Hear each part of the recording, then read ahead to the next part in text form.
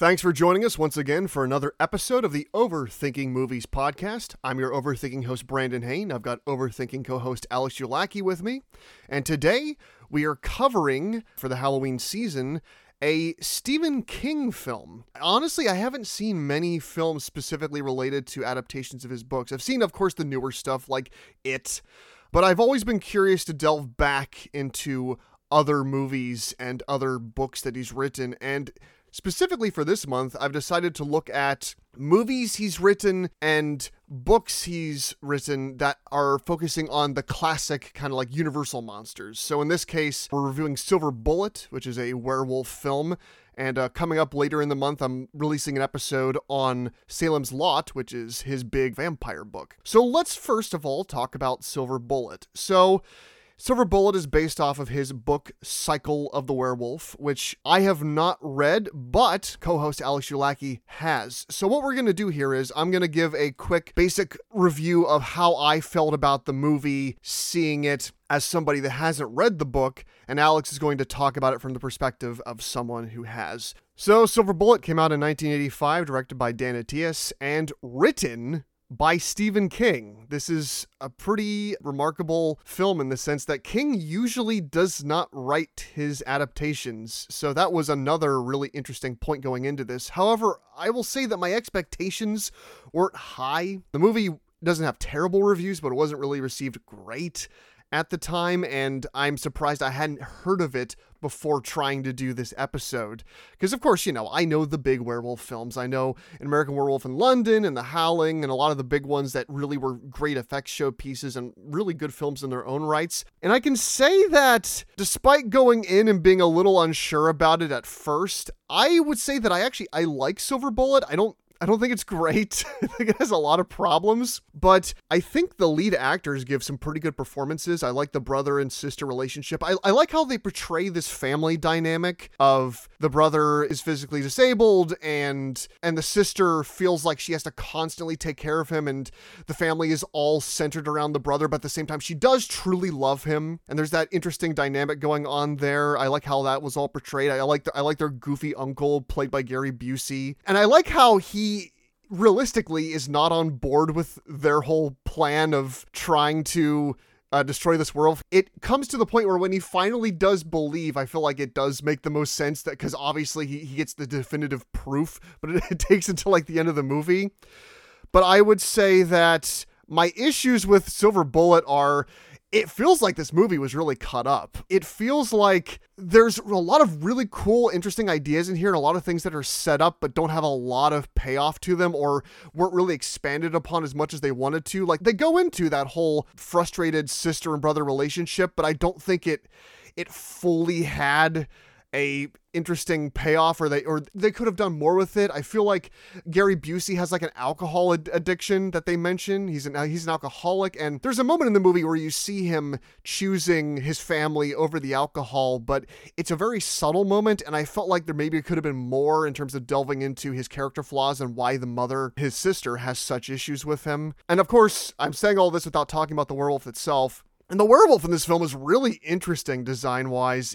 In some ways, it's similar to the kind of stuff you'd expect, but it's very bulky looking, and the suit isn't that bad, but I will say that a lot of the effects are pretty not great, even by today's standards. Like, you have, the movie opens literally with a dude getting his head knocked off, and it looks ridiculous. But then you have moments later on in the film with little moments of violence and close-up shots of the werewolf that I actually don't think look that bad. And when you have a scene near the end where the werewolf is turning back into a human, I actually think all of that looks pretty good for the most part. Like, it's very inconsistent with the effects. Some of them are great, some of them are not so great. I feel like if you're a werewolf fan, obviously you're coming to this movie looking for how the werewolf looks, and it's not great, but there's definitely an effort here. The suit doesn't look bad, and there are moments you will like, particularly a scene in a church that we'll get to talking about later. But I'd say if you're looking for like the definitive werewolf movie, you're not going to find it here.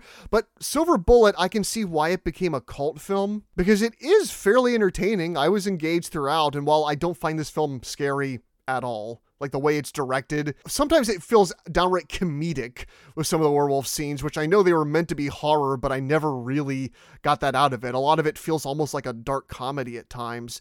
But I feel like if you just want a simple, fun movie taking place in a small town as they try to scout out who this werewolf is, I would say that I enjoyed it. I would probably recommend it. It's just not a high recommendation because, like I said, it has a lot of issues.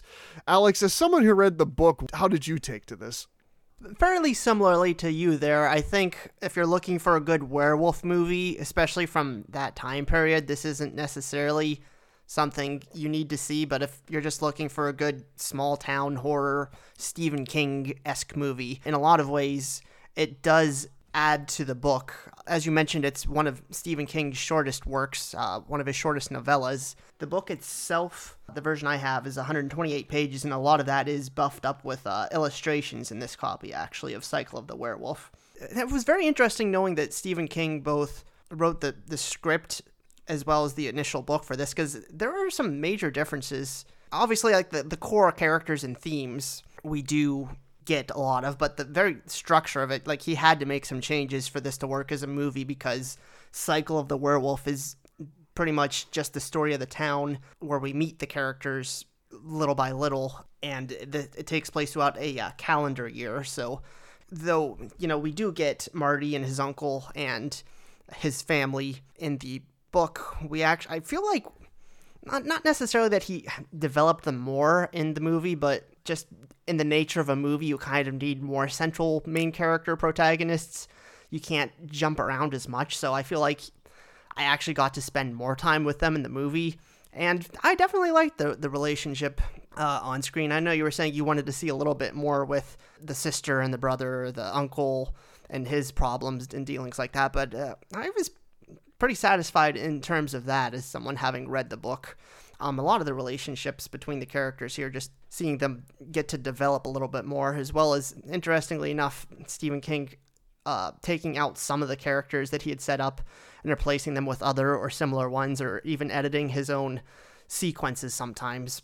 Okay, so we were talking about the werewolves. I think that though the werewolf very accurately portrays what he was going for, just in terms of design, having the illustrated book, the tailless big gray werewolf with glowing eyes in the movie is exactly the same things that I see throughout the book. But just a lot of that portion of the movie, I think, is what held it back a lot. Some of the attacks, and not the design, but just their ability to work with it. At times, like especially towards the beginning, it seems stiff to me. And like you said, some of the effects aren't great, where I already had some of the stuff in my head from the book. It's like, I wish it could move a little bit better. Though again, throughout the movie, I would say some of that's improved, but especially that opening at the train tracks, this had me a little bit disappointed, because the opening of the book, I feel like, is almost the ultimate werewolf attack. It does take place with a lone railroadman, but rather than actually being on a train and just getting his head batted off, it like has him going into this shack in January with dense snow coming in, and he, starts to hear something outside, and it beats into his door, emitting in lots of snow.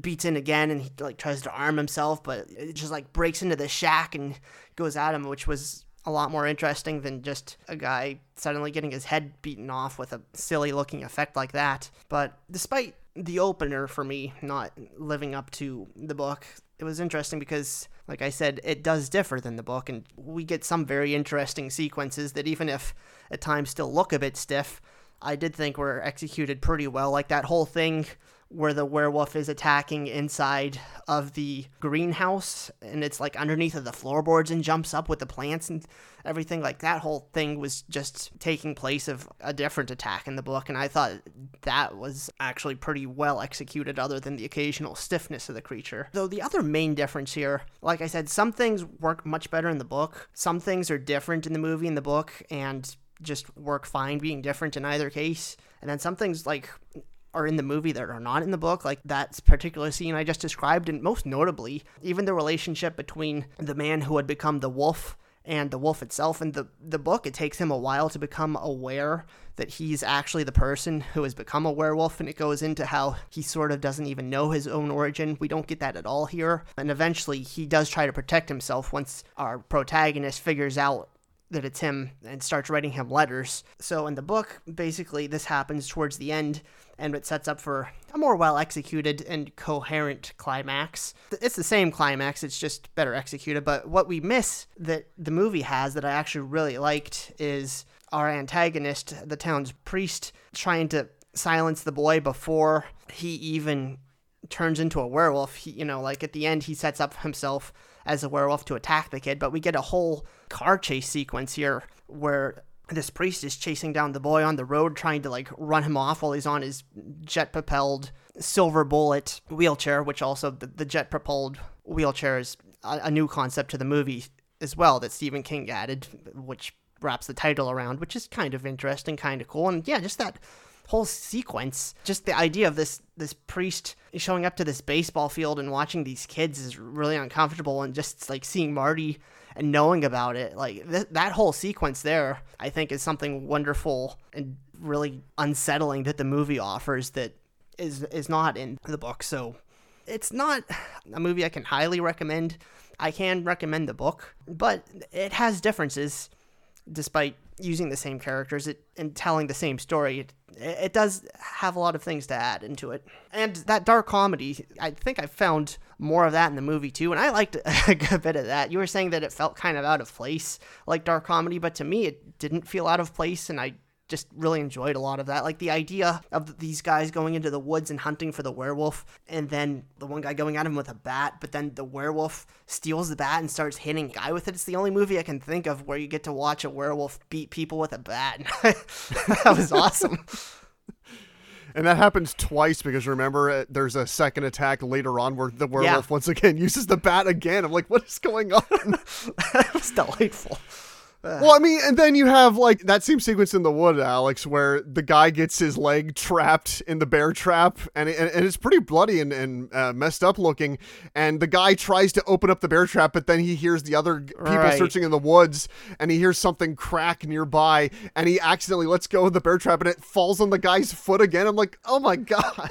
And I know it's probably supposed to be comedy, but just geez. Yeah, that I admit that did get me laughing too. But the whole bear trap thing, I didn't really like. That wasn't in the book, and it really, but that's not my issue with it. There's a scene where a bunch of people go into the woods, though it takes place later on. I don't mind moving that earlier into the story, but the bear trap in particular, it served no purpose to the story at all except to just add a little bit more uncomfortable violence to it.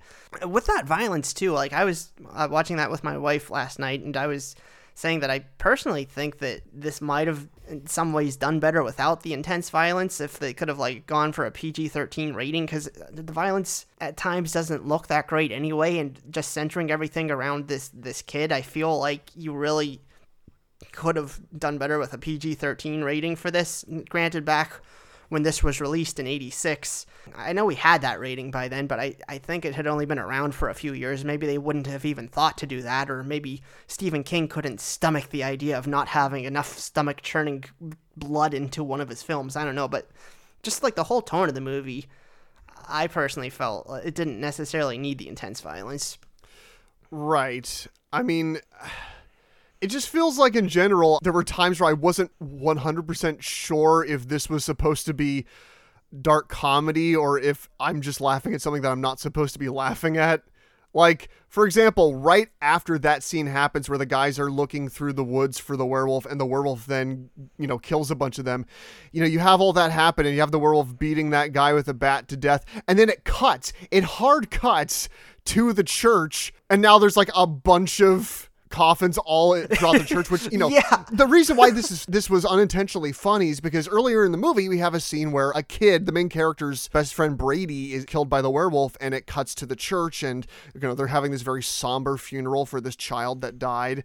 And then when all these people in the woods die, it then hard cuts, and it's the same exact establishing shot of the inside of the church, but now there's a whole bunch of coffins in there. I just bust out laughing just because of how sudden it was right after a shot of a werewolf hitting someone with a bat comedically.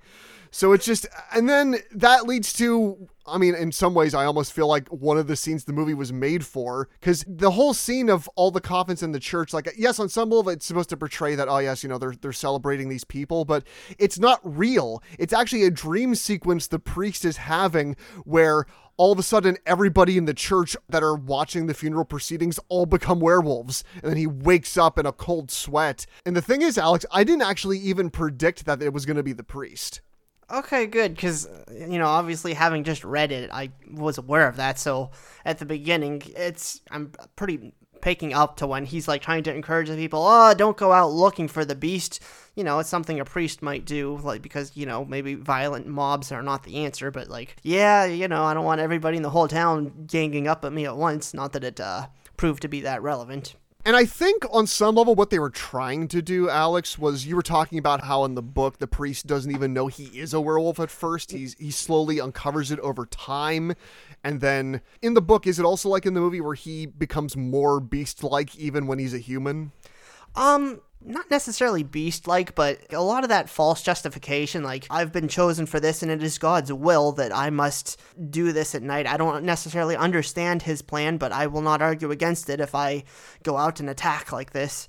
Which, again, like, I really like the extra depth, him going after the kid in his human form. First, I wasn't sure what to think of that, though I guess it also made more sense there, too, because in the movie, it seems like almost inarguable that he has an awareness to a good degree of what he's doing as a wolf at night, hinted at by how quickly he recognizes Marty after sniffing him out the one night. As a werewolf, he sees him in the baseball field and he knows that it was him who wrote the letter.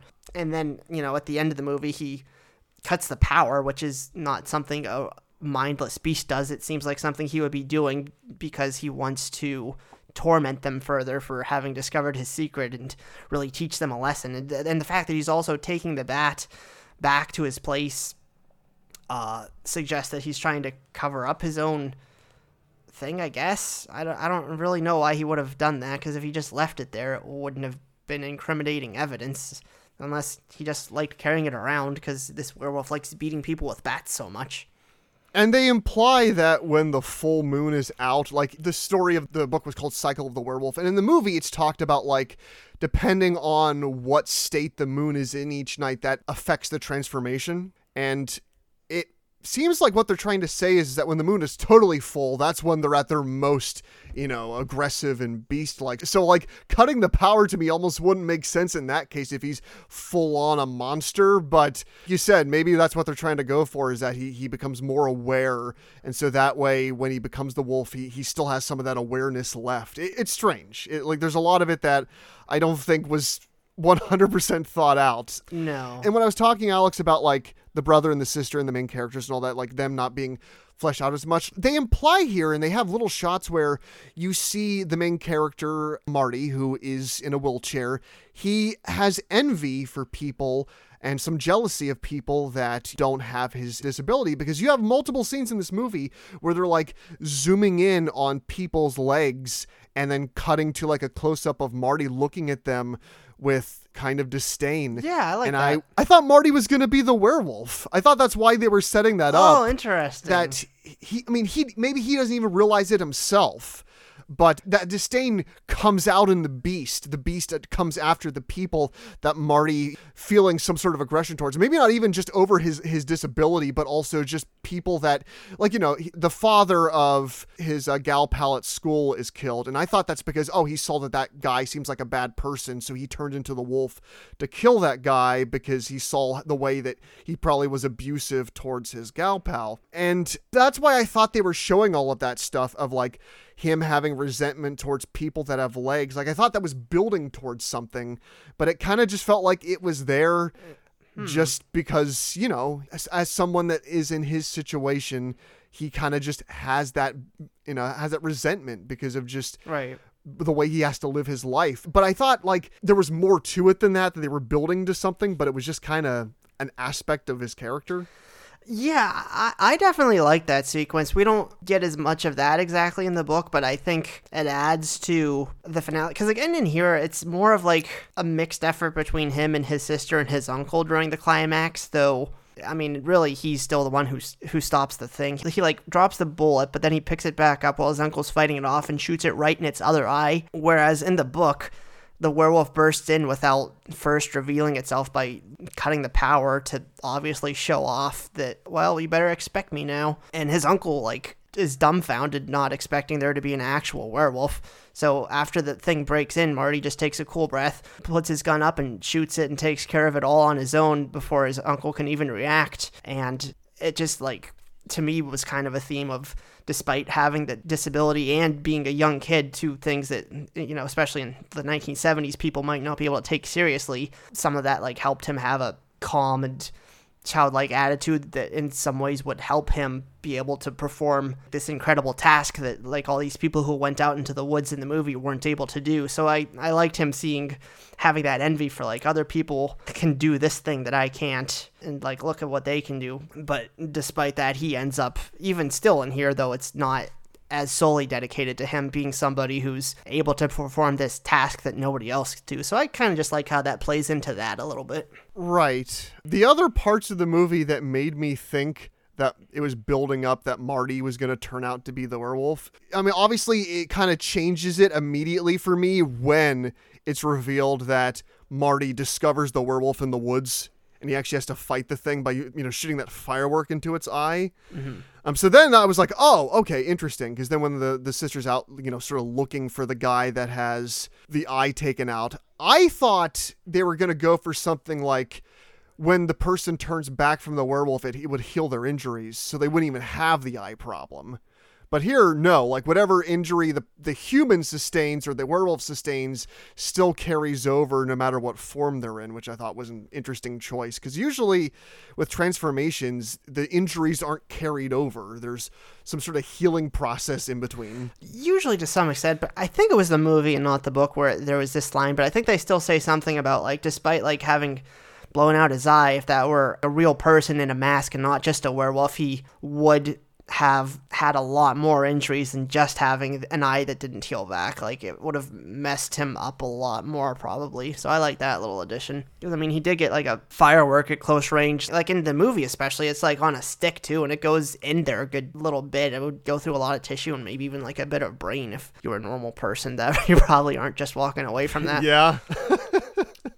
I mean, I did like the final sequence in general. I really did like Busey doing his best to protect the kids. And you really feel like you don't want him to die. You really like that character. And you're with him throughout the whole sequence. And then they drop the bullet and the bullet falls into that crate that looks like it's going to go into the basement. You're like, oh no. And like, I felt like the tension was really well done. And then when they finally were able to blow the werewolf away, that it all sort of made sense. And despite the fact that I feel kind of back and forth about the special effects in this movie, like I said earlier, I as well. When they do kill the werewolf, and it turns back, a lot of those shots of it reverting back to the priest actually looked pretty good. A lot of the close-ups especially. Yeah, it's just a mixture of not good effects and then pretty good effects. There's not a lot of necessarily more middling ones. Yes, like him knocking the guy's head off at the beginning looks terrible.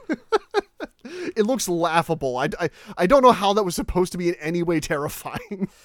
We kind of glossed over it, but is the scene where there's 1 million people inside the church turning into werewolves, is that in the book at all, or is that something the movie made up? Yeah. That's honestly, like, between the fireworks in the middle and that scene, those are some of the core chapters in the book that stick out to me a lot, really.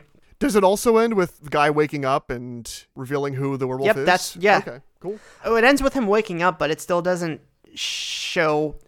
imply yet that though this was Reverend Lowe's dream that we know it's him, or that he even knows that it was him himself. That's actually one of two events that lead to him kind of realizing that this thing that's been happening in town it's me, it's because of me. Okay, because looking back on that dream sequence when I was later in the movie, I was like, oh yeah, no, that obviously that would then be the werewolf, because it's similar to like American Werewolf in London. Like when David is cursed, he starts having really awful dreams and hallucinations related to werewolves. So that's, I guess, another part of the lore that I guess sticks, that kind of always being haunted by the beast. Right. But the church scene in general was one of the best werewolf moments in the entire movie. Just like Definitely agreed. Well, because you would expect it to be underwhelming because they would have to do so much makeup to make all of these different people look good turning into these werewolves throughout this entire church. But honestly, it looks pretty good. Yeah.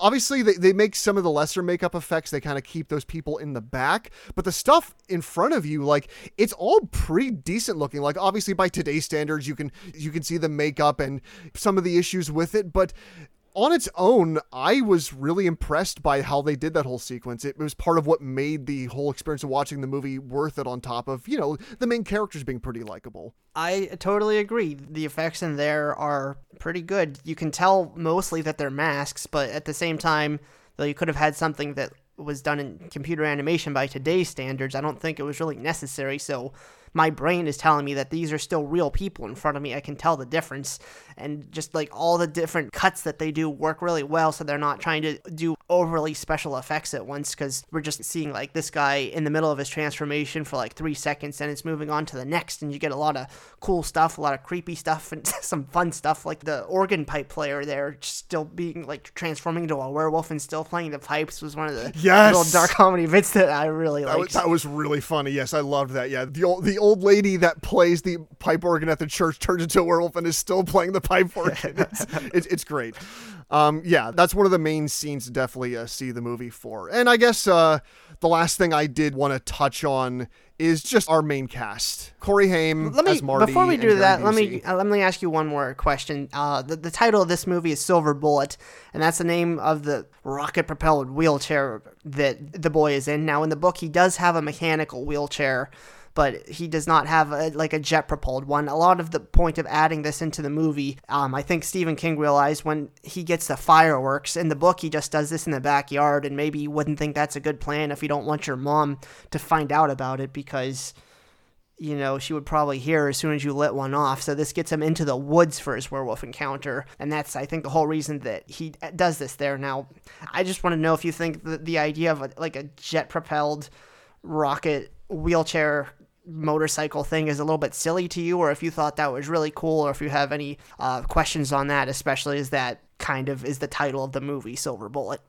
I just thought it was like a motif thing because it is silver and it is going fast. So he's like, oh yeah, that would make sense. And it's a kind of a clever little tie into the movie. Is a jet-propelled wheelchair kind of a goofy concept? Yes, but it doesn't matter if it's silly, in my opinion, because the execution is what makes it work. Mm-hmm. How it builds the character relationships and how it's then used for that fun sequence of him riding on the road. But then they also use it later again for that awesome car chase sequence. Yeah. It really is tied into the movie well, and whatever you feel about its design or how silly it looks, I feel like it works because they use it in ways that benefit the overall story. Yeah, well said.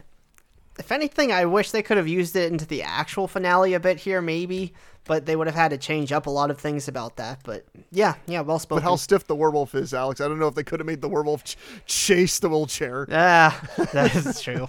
Because most of the time, when this werewolf, he's walking on 2 legs. He's less of like the typical 4-legged beasts they usually get in other versions. Yeah, they portray that pretty well. Again, though, we don't really get a sense that it can move fast from most of the shots. They do well in having it on 2 legs, but they often describe it as really hunched over, its claws almost dragging on the ground, but clearly not walking on them. So yeah, they got that concept done well. Yeah, there was a lot of back and forth behind the scenes between Stephen King and the director and Martha De Laurentiis, Dino De Laurentiis' wife, who produced this movie, where they wanted the werewolf to look one way because they felt like what King pitched to them was underwhelming, that this whole design, and when they finally saw the costume, they felt like it wasn't unique enough, it wasn't dynamic enough, it looked kind of bland, and they wanted something more interesting for the werewolf.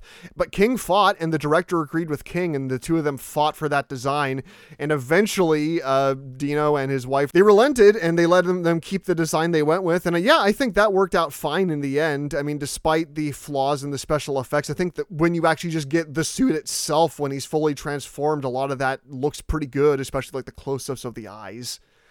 Now, so I wanted to finally touch on just like the main characters themselves and why I think they're another reason why this movie ends up working so well. I mean, obviously I talked about why the relationship between the brother and the sister, the way that she kind of on some level resents him because the family is all like focused around the brother and seems to favorite him, but she also still loves him. But you also see a lot of the sensitivity and sympathy that comes from Marty to his sister that makes him also such a likable character. You have his really awful friend Brady, who the kid seems to serve no purpose in the movie besides being kind of a jerk and then dying. Yep. But when we first introduce Brady, he plays a prank on the sister, and it's a really mean prank. He throws a garter snake on her and she falls into mud. Marty's telling him to knock it off, but he's not really doing anything to help the situation, but I guess really what could he do? And so naturally you get scenes later on with the sister's really mad at him, and she's being kind of, unreasonable, but you also understand because especially at that age, like she just doesn't like the way she was treated. But then it's not just like Marty apologizes and we're supposed to just think, okay, so he gave the apology, so she should apologize now. No, Marty goes to the lengths of later that night, it's still bothering him. So he opens up the door to her room, asks if she's awake, and then he puts money on her table as a way of trying to make up to, hey, I'll pay for, replacing the clothes that, you got dirty during that whole mess. And she's like, no, and look, I'll just take this much. And it's like, it's this really genuine moment where it's like, oh no, he actually is like a really nice guy. And you really feel for Marty throughout the film and you do want to follow him. And then that's built on upon by also not just having the sister be cool, but also having his uncle. And the uncle is a flawed character, but he's flawed in interesting ways. He's an alcoholic and he clearly has a lot of issues and he's kind of vulgar, and the mother kind of takes issue with a lot of his behavior because you can tell she loves her brother, but she also, doesn't like his alcoholism. But at the same time, I also really like the moments where the uncle is talking to the mother and the mother is speaking on Marty from the perspective of, pitying him because of his disability. And the uncle sees him in a completely different light. He sees that his life needs to stop being focused around his disability and be more focused around him as a person, that there's more to this guy than simply being this. And he feels like the family does too much to build his identity around his disability instead of who he is as a person and his own individual talents. And I was surprised hearing that characterization come out of this uncle character, but it made me like that character much more. And like there's a lot of stuff like that where he's a very likable, very reasonable kind of person where he's kind of the typical vulgar, goofy uncle that has his own issues, but he also really does truly love these kids, and in a way that they do a good job balancing it where it never really comes off as creepy. It comes off as just, the nice uncle. He's the nice uncle that watches them. And when they're trying to explain the werewolf stuff to him and he doesn't believe it, like I said earlier, I feel like they did a really good job portraying it as in a realistic way where they're telling him that werewolf exists. And he's like, no, obviously werewolves don't exist, but he's still, humoring the kids because he loves them and he wants to help them out. So that way, when it comes to the final climax where he does see the werewolf and he realizes it's all real, it's satisfying because I feel like they realistically build up throughout the movie that it makes sense that he wouldn't believe as a person in a realistic world. And then when it happens, you're like, oh, okay, yes, this makes sense now. And then, that makes you care even more to not have him die when the werewolf does actually attack him. Did you have any other further notes on how you felt about the main cast, so in general, Alex? Yeah, it was just good getting to see. I think most of them did very good jobs. I could very much buy Marty's sincerity to his sister and sequences like that. They picked out good kid actors for it. Like I said, they got to further expand upon these characters from the book. Though we do get to see them, we don't see them every chapter. We, see them in maybe a quarter of the chapters in the book, really, about that much. And the final question I want to kind of ask here to you, Alex, is that in the movie, they make a point of having a framing device where we're getting narration, but it's narration of the sister years into the future where she's nostalgically reminiscing on the events of this particular summer. Is there any sort of framing device like that, or is that just something kind of made up by this movie? No, there's no device like that. The book takes place as a calendar year, so the framing device is you get to see one day a month each month, and there's no central narrator. I didn't like that here. It didn't really work to me because they didn't use it that frequently. And it didn't really seem necessary because we don't really get that much narration that adds anything else we're not already seeing. I guess they just thought it would be a good device. Because the strange thing is because they do that, they have the narration take place in the present day and they have the thing take place in the past. So the book was written in 1983 and takes place in 1984. So it could be the full following calendar year. The movie was made in I think 1985 or 1986, but it takes place in 1976. So that all just seemed kind of random to me with that framing. Once again, when the sister is the framing device, it's her in the future recounting all this information, it made me think Marty was the werewolf. Because I thought it was going to be she's, recounting this traumatic experience that happened to her, so it's revealed that her brother was actually the monster. But it's such a strange choice to make her the framing device because Marty is clearly the main character of the movie. The sister definitely has, moments of real character, and she has a decent amount of screen time too, but Marty's the focus. He's the one you're following. He's the one you're really supposed to care about. The sister you care about too, but it just feels like a strange choice to make her the overall framing device. If I would have asked King any questions about his script, it probably would have just been why he made the sister the framing device for why the story is set in the past and she's recounting on this information. Yeah, the same thing, because otherwise I thought generally it's written pretty well. There are some things that aren't necessarily tight in it compared to the book, though even the book has a few concepts that aren't too tightly wound. Mostly it was the effects that I had a problem with, but that framing device I didn't like at all, though that was interesting that it made you further think that Marty was the werewolf, so I guess in that sense I like it, because I wouldn't have been able to come to that conclusion. Right, because the werewolf is the same in the book as it is in the movie, with it being the priest. Yeah, so overall, I would say that I would personally, it's not a high recommendation, but I would recommend Silver Bullet. I can see why it became a cult film. It's a really interesting movie, one of the only Stephen King adaptations that King himself wrote, and so you get a lot of that distinct sort of feel, especially in terms of the dialogue. And if you're a werewolf fan, there's definitely moments in here. It's not a lot, but there's definitely a lot of stuff in here that you may get out of seeing the creature's design and some of the transformation special effects, especially the scene in the church that we mentioned.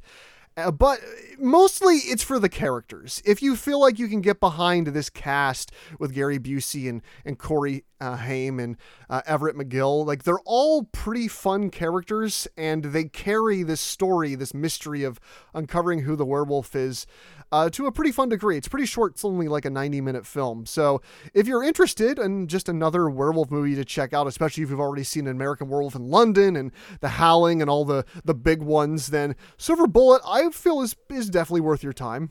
Yeah, it was, like I said, I don't highly recommend it either, but especially if you just are a Stephen King fan or that kind of small town horror vibe, it's a good film. It was a lot better a werewolf film than I thought it was going to be going into it, having never really heard of it. Because I would think it would have had to have been not good for a werewolf movie from that time period to not be something talked about at all today, really. Though I guess it's because the effects, obviously, though well executed in certain portions, certainly don't compare to The Howling or to American Werewolf in London. Oh, no, certainly not. I mean, they have some of the cooler stuff from those movies, like the faces pushing out or the claws growing out of the fingers. Oh, yeah, at times. And some of that stuff did look pretty decent. Yeah, like we said, there are moments, but it's not the majority of the movie. A lot of the effects are either laughable or kind of silly, or it's a case where a lot of the movie feels almost like a parody of some of Stephen King's stories just because of how silly it gets with the werewolf beating people with bats or knocking people's heads off. But there's still stuff definitely to be had for werewolf fans. And yeah, I think that about wraps it up. Thanks for going to the trouble of reading the book, Alex. I know it's not very long, but it definitely added some extra context to how King adapted this. Yeah, and it's just fascinating to see somebody adapt his own work into a different medium, too.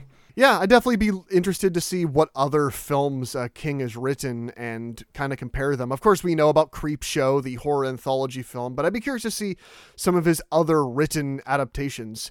And on that note, that's going to wrap it up here. As I said, later this month, I'm going to be covering the different adaptations of Salem's Lot, another small town horror story that this time is about vampires. So how will that compare? Well, it's directed by Mr. Toby Hooper, the director of the Texas Chainsaw Massacre, and would later, a couple years later after Salem's Lot, go on to do Poltergeist.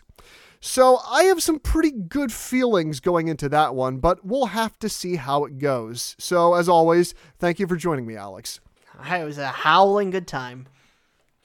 And thank you for listening, as always. If you have suggestions for movies or movie topics or just general feedback for the podcast, you can send that all to overthinkingmoviespodcast@gmail.com.